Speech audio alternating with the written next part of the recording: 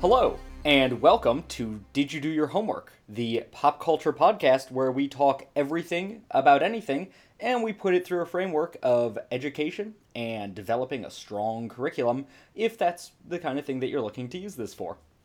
My name is Pete Romberg. I am an bike racing survivor, and with me this week are...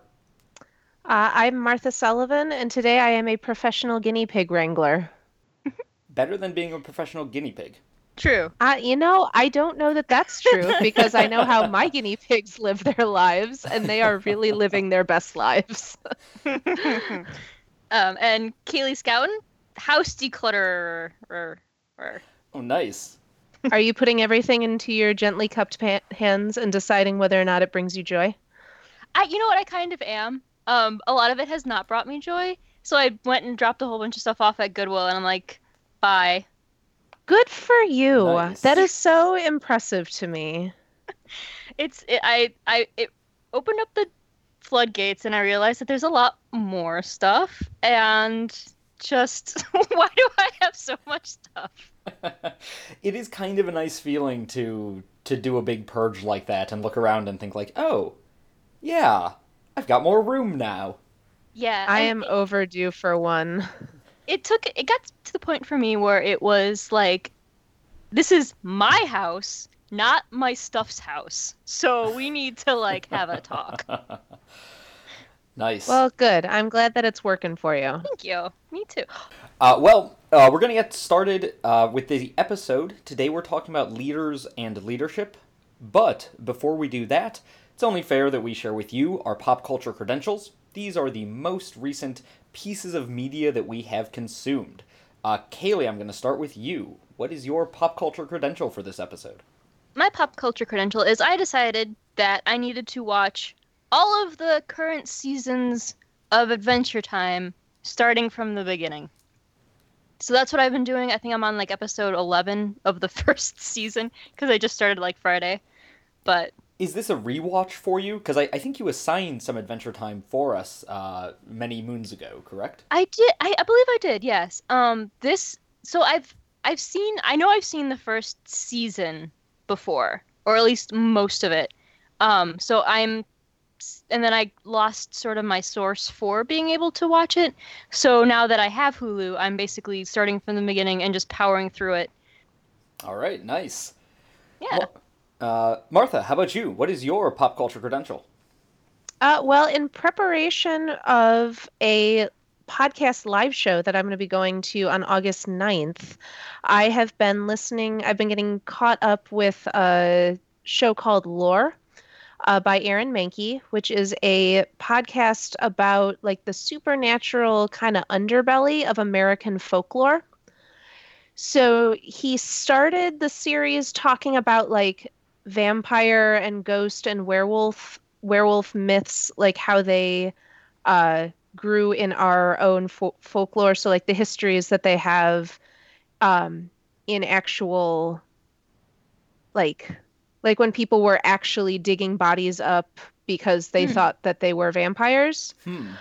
He has expanded into just like weird morbid, like the more morbid history corners of history. So like the one I'm listening to right now is about H.H. Holmes, but after like post World's Fair. So like what happened to him after the murder hotel, like where he went and the stuff that he did post that. I mean, the answer is he still killed a lot of people, but we tend to focus on the murder hotel. So it's been really interesting to talk about or listen to the kind of lesser known dastardly deeds. But yeah, he does a lot of stuff about like witches and weird superstitions and diseases and all sorts of like weird, macabre, spooky stuff that is just totally my jam. Yeah, that sounds like it has my number too. I might have to check that out. I'm really sad that I currently have a huge podcast backlog because this also sounds right up my alley. Yeah. The really cool thing about Lore is that the episodes are like 30 to 40 minutes long. Oh, So nice. they're not a huge commitment. I can get through 2 on my commute to work. It's great. 30 minutes is kind of the perfect length of a time for a Yes. podcast episode. Wouldn't you agree, fellow hosts of an hour-long podcast? I would agree that 30 minutes is perfect for a weekly podcast, of which we are not one. So Double the wait time, double the episode length. It's Double like the fun. the Dan Carlin hardcore history solution of if you just only put out a podcast once every 6 months at the quickest, they can be 5 hours long. I was going to say, he can make them however long he wants. Right. Which Well- I say, Dan, if you're listening, which I say only with the utmost respect. Yes, absolutely. My pop culture credential teased a little bit in my intro. Yesterday and Friday night was a 24-hour relay bike race through my neighborhood, / also sort of neighborhood party. This is the 10th year that it has been happening. It's called the River West 24. It's, I live in Milwaukee, that's where it is. This is the 10th year it's been happening, of which I have raced in, I think this was my 6th, and then volunteered for one that I wasn't able to actually race in. It's an absolute blast. This particular race, I set my personal lap time, which was fantastic. It combines doing just laps with also doing a bunch of community events for bonus laps. So there was one where it's like basically bust apart some old wooden shipping crates because they're gonna remake those into like park bench furniture or something. And they just need the manpower to go in and bust up all the shipping crates. How this ties into my actual pop culture credential is that I created a playlist to play as I was writing, just throw it on my speaker, put the phone on, and put it in my back pocket and go. It was a lot of, Chicago hip-hop artists. It was also just a lot of good, like, dance, pump up the jams music, LCD Sound System, Robin. Jock jams. Yeah, not jock jams, like hipster jams. So that is the most recent thing that I've consumed, and also the most recent thing that I've done. Pete, remind me at some point. I want to talk to you about how this event works because I'm thinking I want to turn it into some kind of library program. Ooh. So I'd love to get like the play-by-play breakdown of how it works, because we wouldn't be able to do a 24-hour thing. Right. But I feel like the bones of a good library volunteer program are in there. So you and I should talk about it sometime. Speaking of that, this particular year, one of the bonus checkpoints was at a library hosted by the local library, where it was a book reading. So some people who got there read children's books about bikes to other people who got there. Adults reading books to adults, but the pictures are very cute. That's awesome. They also have a Community kids... story time. Exactly. I love it. They also do a kids 24, which is 24 minutes. And just 2 age brackets. You have like serious like 5-year-old kids just riding in circles at a local school as like volunteers help them and make it fun. So there's a lot of good community stuff going on at the same time that you have bike racing and partying. So, but yeah, we'll talk about it later. First, however, before Martha and I talk about this off the air, we should talk about our actual topic, which is leaders and leadership. What we're going to be discussing today and focusing on today are sort of 3 big themes. The first is, what traits do effective leaders tend to have? And as a sidebar to that, are those traits the same between real-life leaders and fictional leaders? This might even end up with us creating 2 separate lists. One, effective character leadership traits in the sense of fictional characters, and the others being actual leaders in our daily lives. The other one, next topic, is what makes people follow a leader? And finally, our third topic is it dangerous to glorify leadership? And in a related note, there's a big emphasis in our society that everyone should be a leader. Especially in schools, there's lots of leadership character development. There's a sense of like everyone in the classroom should step up and be a leader. Is that good? Is that something that we should be focusing on as a society? How do our medias come at that? Are there any downsides to it? As a quick reminder, let's go around real quick and talk about our homeworks to refamiliarize ourselves and the listeners with what exactly we're talking about. Martha, I'll have you go first.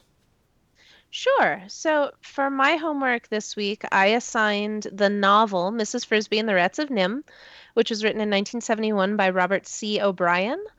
This is the story of Mrs. Frisby, who is a mouse who is on a quest to save her son Timothy from pneumonia, and in the process of doing so, starts to discover the kind of secret history of her dead husband and his connection to a group of rats and a mental health institution.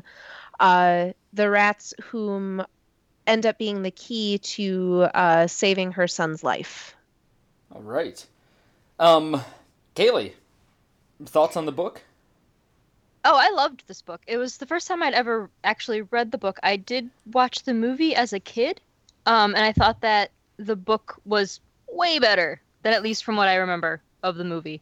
I think Mrs. Frisby is a great leader, but I find it interesting how it kind of, at one point in the book, as Nicodemus is telling her the history of her husband, it sort of flips from it being about Mrs. Frisby to being about Nicodemus and Justin.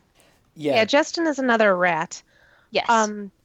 Yeah, so real fast, like I know that my summary was pretty bare bones, but real fast, what you learn is that Mrs. Frisby's husband was a mouse involved in experiments along with a group of rats, which are the titular rats of Nim, which basically caused the experiments involved injections, which made them really, really smart. So you have a group of rats that are just as, if not smarter than humans. But one of the things I really like about this book is that I think, Pete, it displays a lot of different kinds of leadership. Like you have the rats who have set up like their society, and the leaders of that society.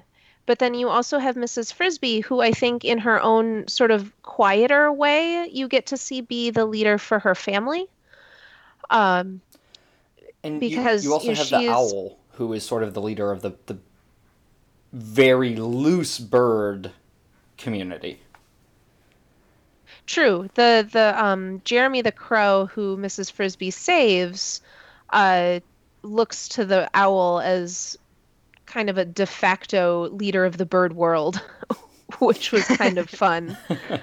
But Mrs. Frisby ends up having, I think she has to make a lot of leadership type decisions, because Timothy, her son, has pneumonia, and the whole big question is if he has to go outside when they have to move to evade the farmer's plow, he's going to die. So how does she save her son in a way that is also going to take care of the rest of her family? So I liked seeing that kind of quieter version of leadership alongside the more obvious, like these are the rats who have set up their own society, which has a hierarchy and bureaucracy and all of that. And it also does a good job at illustrating and bringing to the forefront family leadership. So often when we think of leadership, we think of it in governmental or business situations, which are what our other two homeworks sort of look at. But this is one where we have leadership through a different lens. Yeah, like Mrs. Frisby has to make decisions like, does she tell her other children how much danger they're in? Does she tell Timothy how much danger they're in? Does she, what kind of decisions does she have, or what kind of actions is she going to take to do what she needs to do when those actions themselves could result in her death? And then where would her family be? So, these decisions were sort of generalized are the same kinds, just on a smaller scale, of decisions that like political leaders have to make, but I mean obviously affecting a smaller group of people and in sort of a more domestic context. Mm-hmm. I thoroughly loved this book. It had been a long time since I'd read it, like I was a child last time I read it. The one thing that surprised me is up until I was like 2/3 of the way through, I was certain that it was written by a British person and set in Britain. So no, did I. Totally American. Really? I haven't the slightest idea why I thought that. Oh. But Kaylee, I'm glad you I was also gonna thought that. I was going to say Farmer Fitzgibbon and his kids are like total middle America, like Illinois farmers. That was the part where I was like, oh, this now feels American. I had no idea why. I just assumed it was British as well. I think a lot of the kind of not animals as people, because these are still animals as animals, but like the And- Redwall books. and Watership And is Down. Watership Down by a British person? I assume it is, but I was wrong on this, so. And like Beatrix Potter, who wrote Peter Rabbit, like a lot of the kind of animal fable type books we read as children, I think are by British authors. This one just happens to not be. Watership Down, definitely British. Yeah. All right, let's go to our next homework then. Kaylee, go ahead and tell us about your homework assignment. All right. So, my homework assignment was an episode of the used to be Fox TV show Firefly, specifically season 9. So, One. If Season only, if only Sorry. season 9. Oh, if only. only season I was 9, gonna like say, the first 8 seasons. I only jumped in so fast because it's like, ooh, guys, don't add us. We know. We know. Sorry, let me start that over again from the beginning. Okay, so my No homework. worries. My homework for this week was the 9th episode of season 1 of the Fox TV show Firefly, which was directed by Alan Croker and written by Jose Molina. And of course, Firefly was created by Joss Whedon. All the fun stuff. Okay, so plot summary. The crew of the Serenity is headed towards a big major world, which everyone's like, woohoo, major world, but Mal is like, guys, wait, this could be dangerous. But everyone is like, I'm sorry, I'm the best at descriptions today. It's okay. Keep it short. Keep it Gotcha. short. Okay, so the crew of the Serenity land on the planet Ariel, and one of their crew members, Simon, mentions that he has a job for them to break into this giant national global hospital so that he can use one of their their equipment to get a better read on his sister. And meanwhile, while he's there, everyone can steal all of the drugs and medication from the hospital so that they can later sell it for more money. Which is pretty much then exactly what happens. Yes, pretty much. Give or take a little bit of hiccup, but This is my second favorite episode of this show. All right, we need to fight about this because this is my first favorite episode of the show, and that is definitely Look, something we should argue about. I was going to say favorite is not equivalent to best. I Sure. just want to no, I have a deep I'm giving you deep flack and anyway. abiding love for the episode Heart of Gold, which is not relevant to this discussion right now. But no, one of the things I love about this episode is that Simon doesn't get to be in charge a lot. And this episode kind of shows, I mean, we get to hear a lot throughout the show how smart he and his sister are. And I think that this episode really showcases, like, he knows what he's doing. He gets to be the one. He's the operative in like a heist movie. He's got the map and he's got the plan and he knows exactly what everyone needs to do, like what everybody's role needs to be. And I think it's a really good showcase in a way that it's a really good showcase for him in a way that he doesn't get a whole lot throughout the rest of the show. And I love Simon, like, a lot. he's a pretty cool dude. You mentioned that he's like the operative in a heist movie, and I love this episode because it's a heist movie condensed to Heck yeah. 40 snappy minutes. It also does a great job at showing, again, different types of leadership. Having Simon, who, as you said, usually is in the background, sort of crop up as the lead. But then you also have Mal dealing with a mutinous, traitorous, however you want to describe him, subordinate in Jane. I also love this episode because you get good character development out of everyone. Yeah, the Jane thing doesn't really pop up until the very end Right. for Mal. When you do get to see him be like, I'm the captain and I'm protecting my crew, which is the sort of leadership that we see from him throughout the show. I think it's one of his big character arcs is, putting together this family. And that being said, though, this is sort of the more darker angle that it can take, and we can talk about this more as we get to that discussion question. But he's doing what he always says he does and will do, but since it's against even one of his own, it's in a way even darker. And Mal is a darker character than he appears at first blush. So it is sort absolutely. of all of a part and parcel with him. But yeah, it's his moment to say, like, when I talk about the needs of my crew being first and foremost, like, that is true even, and maybe even especially, when a member of that crew is a threat. Yes. All right, well, that feels like a good rundown of our 3 homework assignments.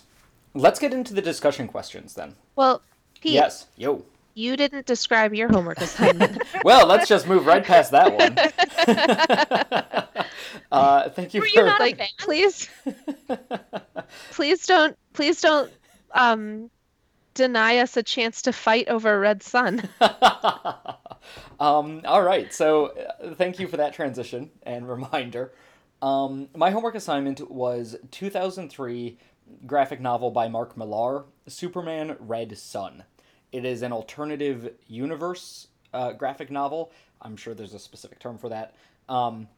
Where basically the gimmick is, instead of landing in Kansas, the space pod that carries the baby Clark Kent Superman lands in the Ukraine in 1938, and so Superman is raised as a model communist rather than an American.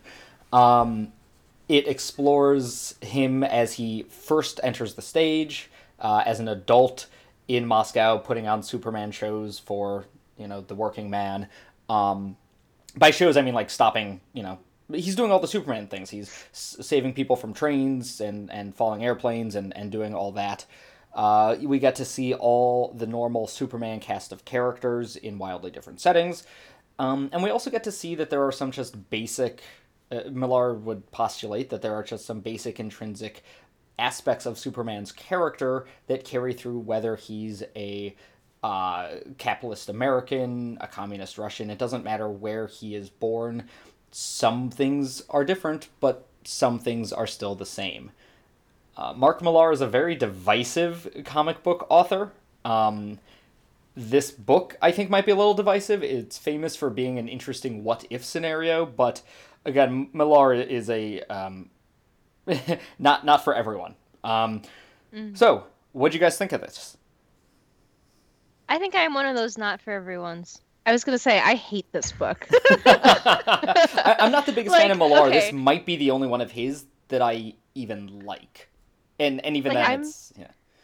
It has a lot of interesting things to talk about, but at the end of the day, I do not believe... Sorry, guys. This is not Superman. I mean, I don't see everything that I like about Superman, and there are a great deal of things that I like about the character. None of those are here. Yep. And I hate what this book does to Wonder Woman. I hate what it does to Lois Lane. But that is sort of symptomatic of how Millar kind of hates women. Millar is a little infamously bit. bad in his treatment of women. I think that I think it was a good pick for this discussion because we get to see Superman as a particular kind of leader. Lex Luthor gets some interesting moments as he works his way up from, like, the scientists they get to consult with on how to deal with the Superman problem to eventually becoming president of the United States, and then, like, weirdly the sort of God Emperor of Dune type character towards the end of the book. It goes a little off the rails there. But yeah, I don't think that this book gets the character of I don't think it gets what is good about Superman at all, or it conscientiously chooses to ignore what is good about Superman. And maybe that's the point. I mean, maybe Millar is saying that what is good about Superman is a product of his American upbringing. So if you take that away, then the character you have is no longer recognizably Superman. I'm curious, in a very, like, 25 words or less, what are for you the things that you think are being left out, the indelible traits? Because to me, he feels like he so still it's has the some. moment it's the moment when Superman decides that it would be for the best if he would just take over. Mm. Yeah. It That's is not that Superman. moment. It's that moment where I go, well, no, because I mean, if Superman wanted to, like, that's his whole deal in the comics. Like, if he wanted to be the totalitarian ruler, like, no one could stop him, but he doesn't because he wants to be human and he wants to be like he wants to respect the things that make people human, and part of that is freedom of choice. And I think the sort of archetype or typical, not archetypical, but like the typical Superman um has no delusions of grandeur like that. Mm-hmm. Like he wants to help but not control, because Yeah. if he controls, then he's eradicating the things that he wants to protect. Yes, which I agree wholeheartedly, and I think a great example of that is how if you disagree with Superman, you go get surgery and you get like a brain implant. Right, and that's something that I'm definitely going to come back to with one of our discussion questions about what makes a good leader and how do leaders, create that sort of ability to lead. Is it willingness, or is it through coercion? Which this would certainly be coercion. Yeah. Anything else on this? How do you feel? I have very strong feelings about this book, Pete, and I don't want to run roughshod over the conversation. No, so I find this book fascinating because I really like the what if scenario that it presents. I think you're completely right that him taking over is that sort of like, I think it's an intentional subversion, because the last part of the book I think is him realizing that fact. I always hold it in contrast with what I think is the greatest Superman story ever written, which is Grant Morrison's All-Star Superman. I think that more than any other comic captures all that is good about Superman, and a lot of that comes down to the idea that Superman is us in our best possible ways all the time. Yes. And so him taking over, I understand why he does it, why he thinks it is the right move. He can fix the problems if he's better than everyone, so he can fix the problems. So why wouldn't he try to make the world a better place for everybody by fixing the problems? But over the course of doing so, he realizes that humans can get along fine and possibly even better without a demigod ruling them, because then that sort of defeats what is special about humanity. So I think that I agree entirely that most of this book, it is not Superman acting like Superman, but I think that's also kind of the point. Well, and I'm totally willing to admit that I might feel more charitable towards this book if I didn't feel that it treated its secondary characters so poorly. And as you said, Like, especially Wonder Woman and Lois Lane. Yeah, and I mean, also Batman. Like, Yeah. he gets the most like inglorious ending ever, and it's like that's not true to the Batman character either. Right. But mostly I think that the way that he treats Wonder Woman, who is herself canonically such a strong leader, is really awful. I mean, he reduces her to like a desperate fangirl, like a desperate political princess, basically. And then uses her as a hostage. Like, she gets right. captured and needs saving. And again, Yeah. her character she, like, the point of her character is how good of a leader she herself is. And Millar is just like, no, I don't care. I'm going to use her. I'm going to do whatever I want with her in service to the story. And to make her just to reduce her to a plot device really upset me. Mm-hmm. Ditto Lois Lane, who, she has a less, I think, consistent characterization than Wonder Woman because she doesn't have her own book, obviously. But this is not a characterization of hers that I particularly cared for. It felt like the classic trying to make someone like a strong and independent female character, but also whiffing on it. Well, it's trying to make her a strong and independent female character while also saying, oh, and also she's completely overshadowed by everything that Lex Luthor does. Mm-hmm. Yeah. All right.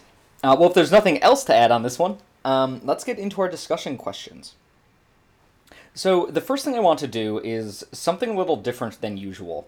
This would be something that would be a really great way to start a either a class lesson or a larger unit on leaders and leadership. It would also be good at any sort of youth events about leadership outside of a school or classroom setting, but just coming up with a quick list of what traits do effective leaders have. I said at the beginning that we might end up with two separate lists, one for actual leaders and another for fictional leaders, but let's just spitball when we're talking about leaders and leadership. What do we mean? What do these people have?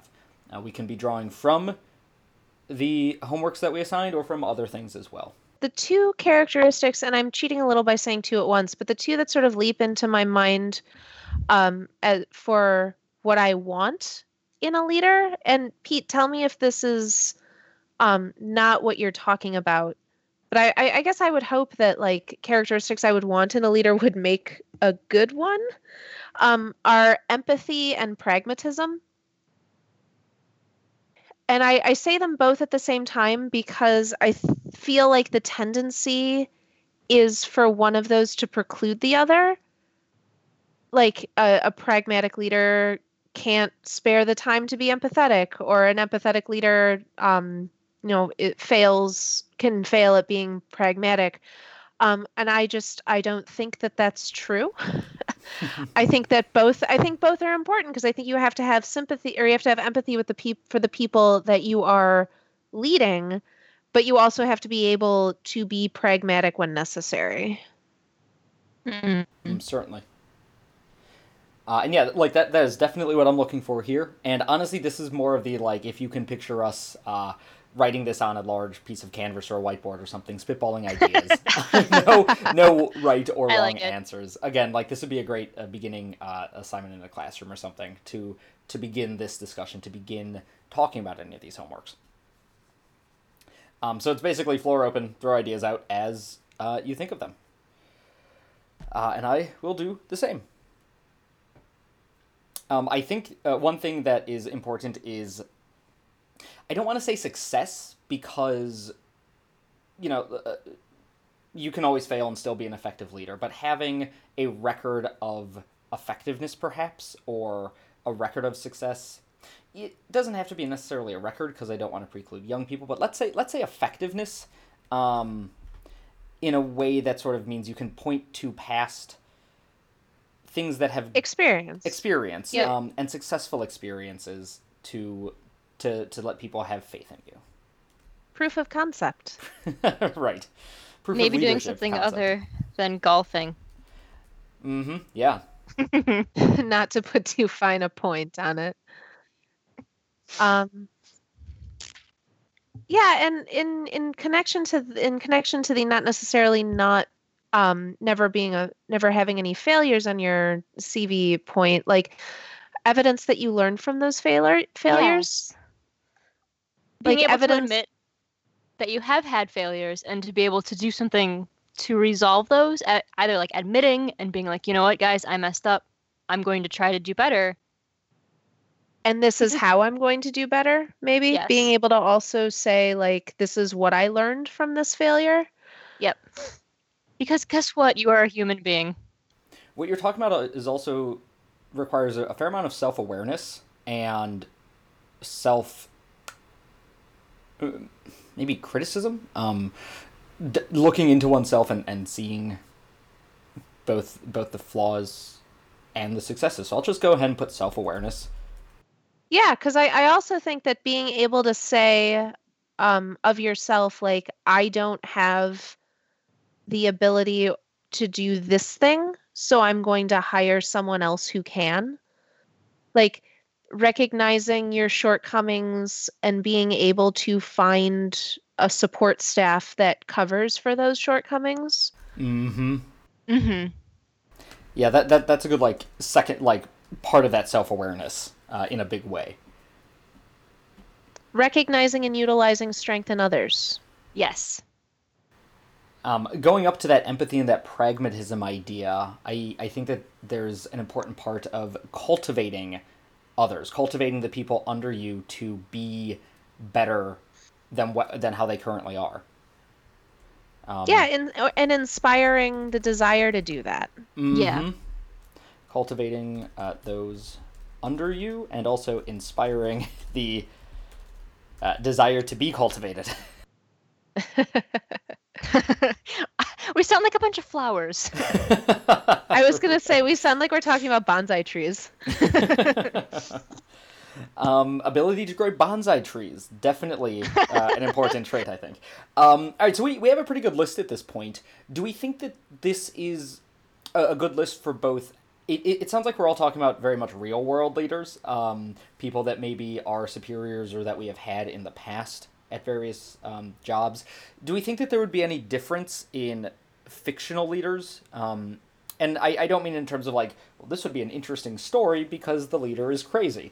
I was going to ask about that, Pete, because I think when you're talking about fictional leaders, you also kind of have to say, like, well, rather than what makes a good fictional leader, what's going to make a good story? Right, like And that is Ahab is probably a bad leader, but he's a fascinating character. right. I mean, I think I'm looking the more things at that the Mal, like who is a good leader within the narrative. Like he's a good leader for his crew, and he's also a fictional character.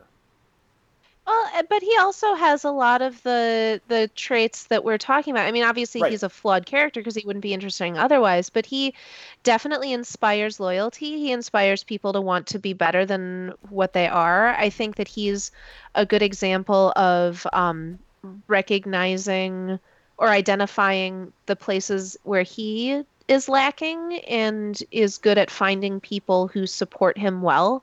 Mm-hmm. So I guess, Pete, I'm interested to know what your take on this question is. Like what inspired you to think about it? Because my instinct would be to say that the things that make a good real life leader are also going to make a good fictional leader. Right. I was just wondering if I was thinking about it and thinking along those same tracks that you were, Martha, and just sort of had the thought of, I wonder if any of us have counterexamples where there is a character in a piece of media we've consumed who is portrayed as a good leader. Again, I don't think Captain Ahab is portrayed as a good leader within the context of that book. Or at least the reader wouldn't think him as such. But is there anything where people keep saying, oh, he's such a good leader, but then he has traits that you think wouldn't work? And also, to go off what you were just saying, I think it's totally possible to be a flawed living person and still be a good leader. Yeah. Oh, well, yeah. Yeah. Like leadership is certainly not a metric for absolute success or anything. But just this is basically are there counterexamples? There might not be any that we think of right now. I have kind of an interesting one that is a little bit flip-flop from what you're talking about. It's a character where I felt like the narrative was trying to tell me this person was a bad leader. But my reaction to the character was like, no, actually, I don't think that's true.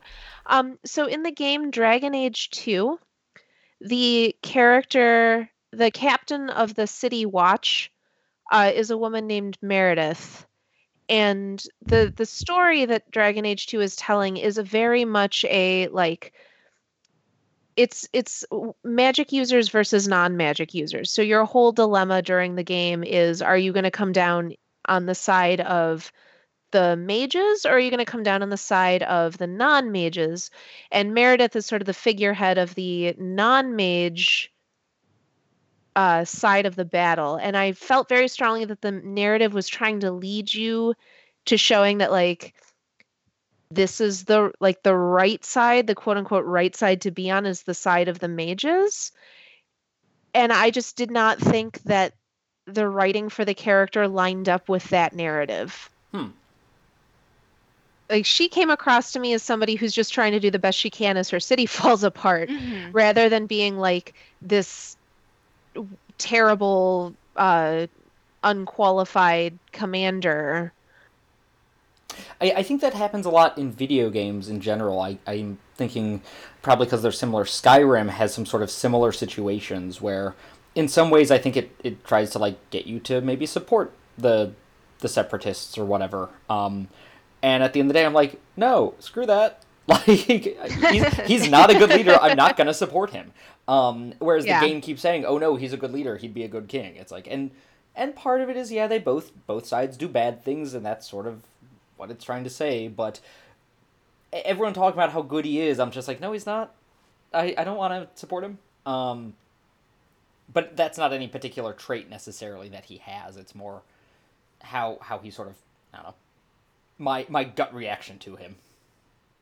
All right, well, with this list, then, because I think this is a pretty solid list that we have, let's get into our other two discussion questions.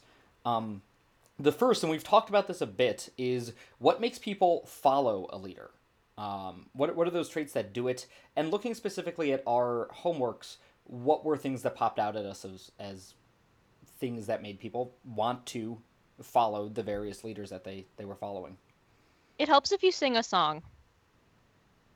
Just generally all... No. Sorry, I was trying to make a joke. Attention current and future employees of Kaylee. Sing a song and she is on board. No, like the Following the Leader song from Peter Pan? Following the leader. Yep. Yeah. I don't know that well enough to do that. Oh, my joke flopped. Okay. Sorry. The first one that I had was from The Rats of Nim, which was a total throwaway line where Nicodemus or Metis or whatever his Nicodemus, okay. Said in his flashback stories, like, the rats were looking for a leader, and they looked to me rather than this other rat who was sort of like with him because I was older. And I think it's definitely true that age tends to, rightly or wrongly, confer an aura of leadership among some people. Well, going back to our list, I think that there is a natural instinct to assume that age equals experience. Mm-hmm. So somebody who is older might read as a more experienced and thus a more capable leader, regardless of whether or not that's true. Right. And there are plenty of counterexamples where age does not make a good leader. Well, I think age in and of itself doesn't mean anything unless you actually have the experience that people kind of think that you do. Whether or not Justin would have made a better leader than Nicodemus, I think, is immaterial, because Nicodemus really does end up kind of treating it as a council type situation, which I think is evidence that he is quite a good leader, because he knows he can't do it himself. And also the fact that knowing that he was willing to step into that leadership role because that was what people expected, and if people were going to more easily be able to follow him, and by people I mean rats, of course, then that in and of itself is a valuable quality. Like, if you need people to follow you, then you do what you have to do. If you're going to insist, it's like, oh no, Justin's going to be better, but that's going to mean that people won't follow you and you won't get the results that you need, then I think that recognition is also important. Certainly. I think charisma is a quality. Well, and Mal certainly is written as a charismatic character. Oh yeah. Simon too, in a way. Simon is almost charismatic despite himself. Right. Like, I Dashing can never good looks help quite a bit. Yeah, I can never decide if that show wanted me to believe, because I feel like the show wanted you to say like, oh, he does kind of put people off. He's not that likable. Meanwhile, I'm going, no, no, he's the cutest guy in that ship. What are you talking about? Um, but he does not have the kind of natural charisma that Mal does. Which is why in this episode where he does step into that leadership role, he does it based on his other traits and almost in spite of his written lack of charisma. Let's put it like that. Yeah, I wrote down. Yeah. Yeah, in the notes I wrote down. What did I write down? Like intelligence and capability and intelligence. Like he proves to the crew that he knows what he's doing by being able to say, "This is everything I know about this hospital.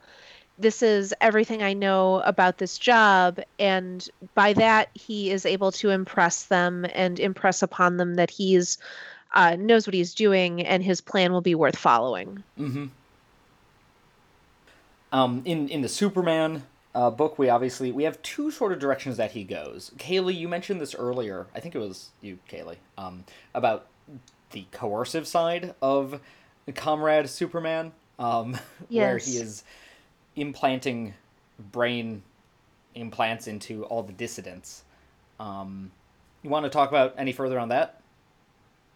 Yeah, it's sort of one of those situations where are you really being a leader if nobody's afraid to speak up, change the status quo because they know they're going to be punished or have their minds changed, in this sense, a literal mind change. Right. I don't feel like that is a great leadership quality because it's not people wanting to follow you, it's people being forced to follow you. Yeah, I think it's a case where you are a leader, but you're not a good one because, again, you're not sort of allowing the people under you to try to improve themselves or to try to find a better solution than you can find because they don't have that free will. And, I think that is really greatly mirrored in The Rats of Nymph, where the whole reason that Jenner leaves is because he wants to stay with the status quo. And Nicodemus is like, no, we need to improve ourselves. We need to force ourselves to be better. Mm-hmm. Mm-hmm. I think it's also telling, based on that, where most of the rats stay with Nicodemus because they want to be better. They want to improve themselves. Whereas like a handful of rats go and leave with Jenner. And then they end up dead. Yep. I didn't even think about that angle, that Nicodemus, as a good leader, is able to keep most of the rats with him. Again, maybe because he's allowing leadership to flow through the council rather than simply through him as a leader. But for many reasons, the splitters weren't many. Mm-hmm. No, I think there was I think 6, 7? 7, yeah. Yeah, I was gonna say, I feel like if you have to force people to follow you rather than having them choose to follow you, that's sort of a mark of a bad leader. Mm-hmm. And I think there's a lot of media where that is almost the trope. Like, the yelling captain whom everyone hates, but they follow orders out of fear, and who likely is going to end up fragged by the end of the whatever. Well, and there's always, I feel like would you rather rule through fear or love is such an archetypical question in leadership narratives. Going back to Machiavelli. Usually the answer, the story answer ends up being love, because then you don't have to worry about keeping your people in line all of the time forever. They do it themselves. Which is great, because I think if I remember my Machiavelli correctly, his response is obviously fear. Yeah, how'd things turn out for him? He did okay. He lived to a ripe old age and was pretty rich about it. I was going to say, I'm bad at history, so... I mean, they all did okay for quite some time after they all died. Long term, it might not be the best solution. Nowadays, it's probably not the best solution. At that age and at that time, it might have been okay. And I feel like after we finish, spoiler alert for all of our listeners, we're recording this on Sunday night. How many of us are about to go watch Game of Thrones, where that's like the entire narrative of the whole show?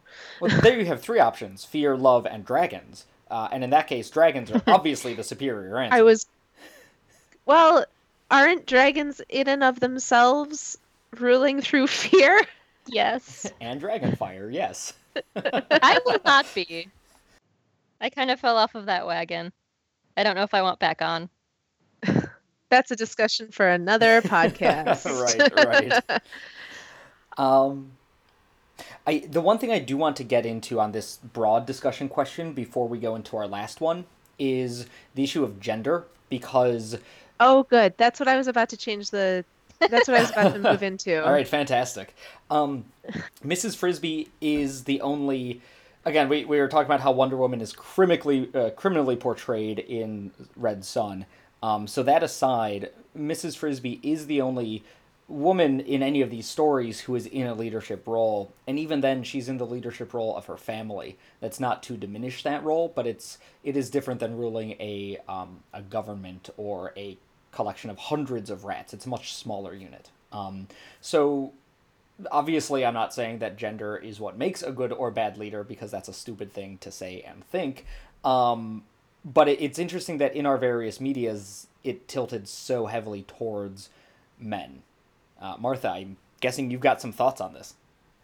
I do, actually. I mean, I think part of it is that we chose media created by men. Mm-hmm. And Rats of Nim was created in 1971, and a lot of its gender politics and dynamics feels like it.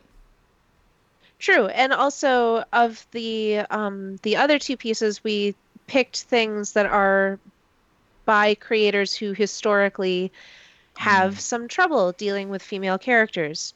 Yeah, good point. I want to point again to the example of Wonder Woman. I think that one of the key points of her character is that she's a leader that people follow. She's a war leader. She's a general. She's somebody that people love and respect almost effortlessly. So to see her reduced in Red Son, I thought was symptomatic of the overall quality of that work in general. I don't think we picked bad homework. I just think that I don't know that gender as it pertains to leadership is something we can necessarily talk about in relation to in relationship to the homework that we chose, because of the creators attached to them and the issues that they have. My one additional sidebar to that is it's far... Much of media in the past 100 years has been created by men. Even all the great work being created by women tends to fall into... Can I make one quick editorial change to the statement you just made? Yep. I would just add mainstream media. Totally. Duly noted and changed. Yeah. But basically what I'm trying to get at is the idea that if we're picking various works, unless we're actively thinking about the works that we're choosing, we're likely going to have an overabundance of male leaders. And so therefore we unintentionally, because we weren't thinking about it, did not pick a fairly representative slice of homeworks. I'm very glad, Martha, that you did pick Mrs. Frisby. I think it's just important to recognize that maybe you should, be intentional in your selectings. If you're going to use this as a larger theme with multiple assignments, or even a one-off with a couple options, look out for works that do have, both men and women in important leadership roles. And also maybe don't have 2/3 of the assignments be by people who notedly have issues with writing female characters. With gender role, yeah. Yeah. And that was on us. I mean, that was on us for not more seriously considering, because I don't know that we can fairly address any kind of substantive discussion about how gender plays into this just because we didn't choose a representative field of homework. It is a question worth exploring, Um, but I think it would take different media than what we chose to do so. And it just goes to show how easy it is to accidentally be non-representative. And that's always a good thing to remember. Yup. Any other things we want to talk about for what makes people follow a leader before we go into our final discussion question? All right. So, last discussion question then is it dangerous to glorify leadership? And I think I'm just going to sort of leave it there. I won't pick up the sidebar that I foreshadowed earlier in the episode. The thing that jumps out for me in this is Superman in a big way. Obviously, is the problem there. But there's also the issue of Pyotr Roslov, who is Stalin's illegitimate son and was groomed for the leadership role before Superman came along, and has issues because of it. Because of Superman coming along and him sort of getting knocked off the pedestal. I think Red Son very clearly highlights the problems with glorifying some leaders, but simultaneously Lex Luthor is almost glorified, although he is traditionally a villain, so it's hard to tell how much a villain is being glorified if he's being portrayed in a positive light. Martha, you mentioned he got sort of God Emperored at the end of it, which I guess could be glorification. So yeah, dangers of glorifying leadership. I think the danger of glorifying leadership is that it prevents us from being critical. Again, see Superman and his the brain implants. Exactly, and I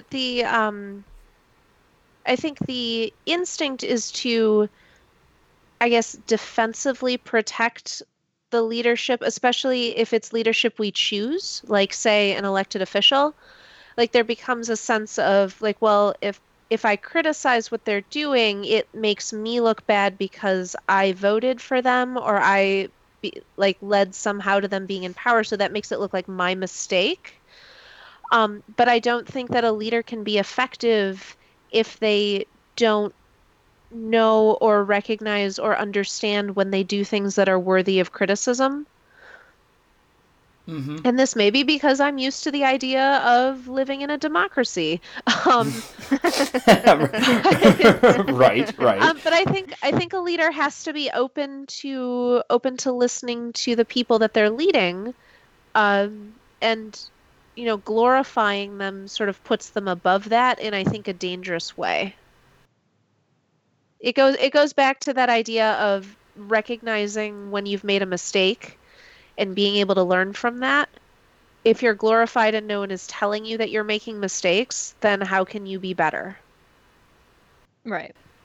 Let's pull back up even further from there and talk about, rather than simply glorifying leaders, talking about glorifying the idea of leadership, which is something that I think we do have a tendency to put a large Very much emphasis on. Is it dangerous to glorify that idea, to maybe give additional weight or credence to it? And do we see that coming out in any of our homeworks? I guess I'm not sure what is wrong. So here I guess is where I'm thinking where... Clarify. Yeah. The best example I can think of this is looking more at, like, the dark side of leadership dynamics, and here's where, like, the Pyotr Roslov thing comes up, because he was somebody who was trained early on to be in a leadership role and had that sort of ripped out from under him. And because in his mind that was the thing that he was supposed to be, the fact that he could no longer do that sort of caused him to spiral darkly and do things that he later regretted.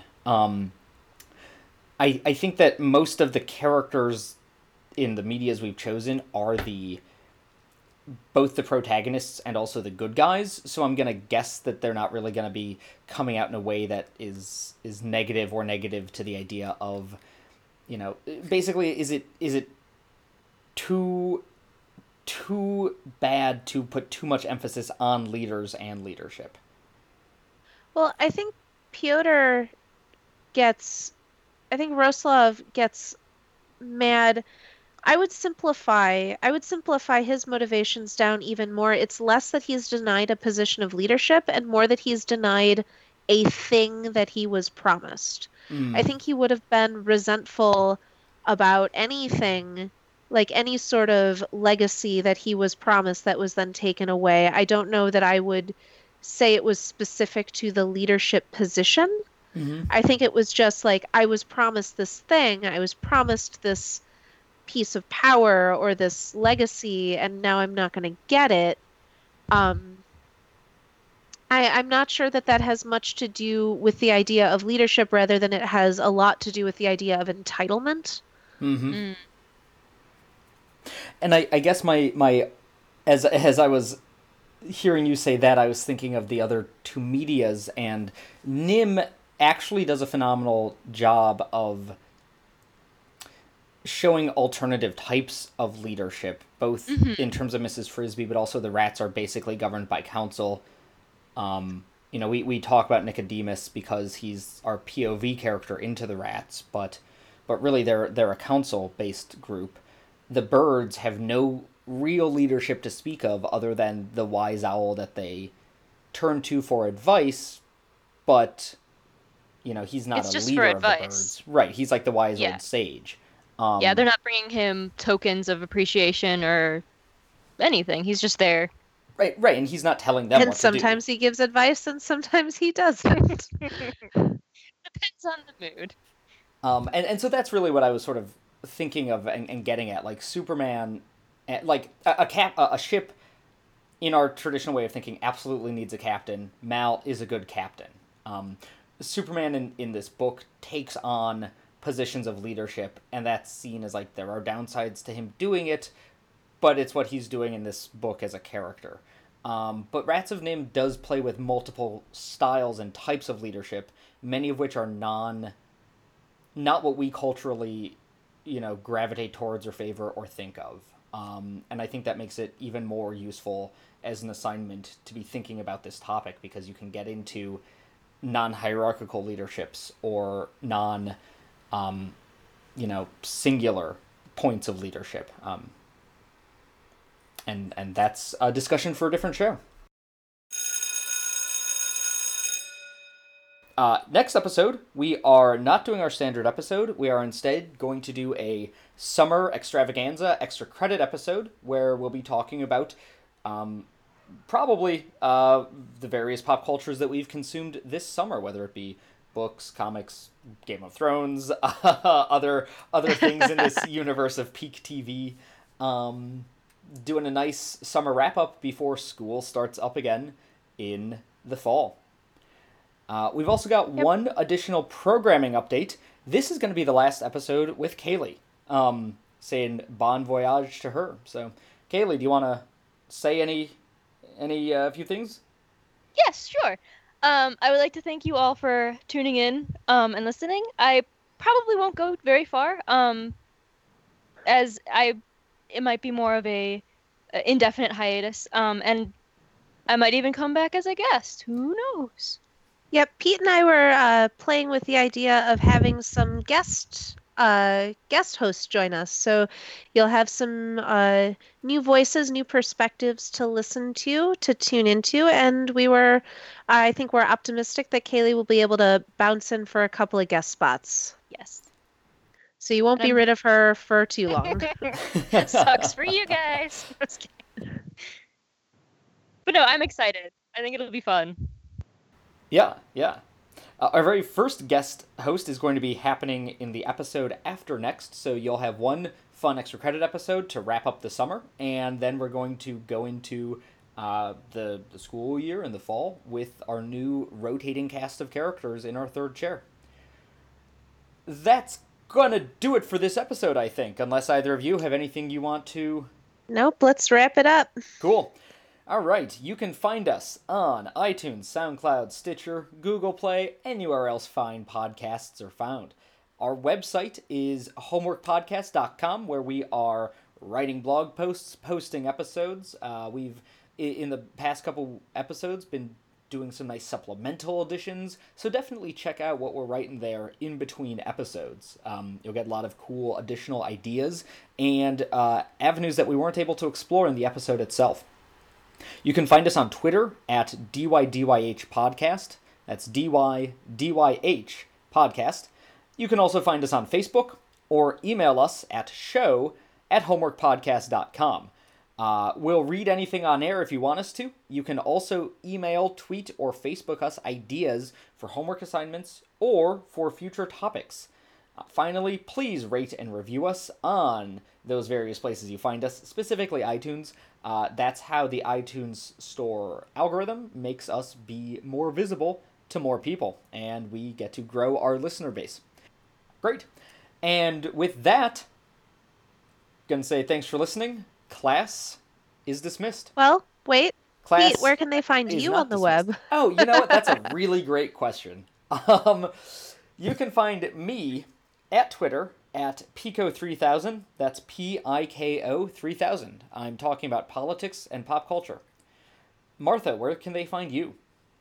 You can find me on Twitter or Instagram at Magical Martha, where I tweet about my job as a librarian, my really cute guinea pigs, and anything that I have read or watched that has elicited strong feelings. Spoiler alert, everything that I read or watch elicits strong feelings. And Kaylee, where can they find you? You can find me on Instagram at Tricky Lemon. Great. And with that, class is dismissed. For real this time!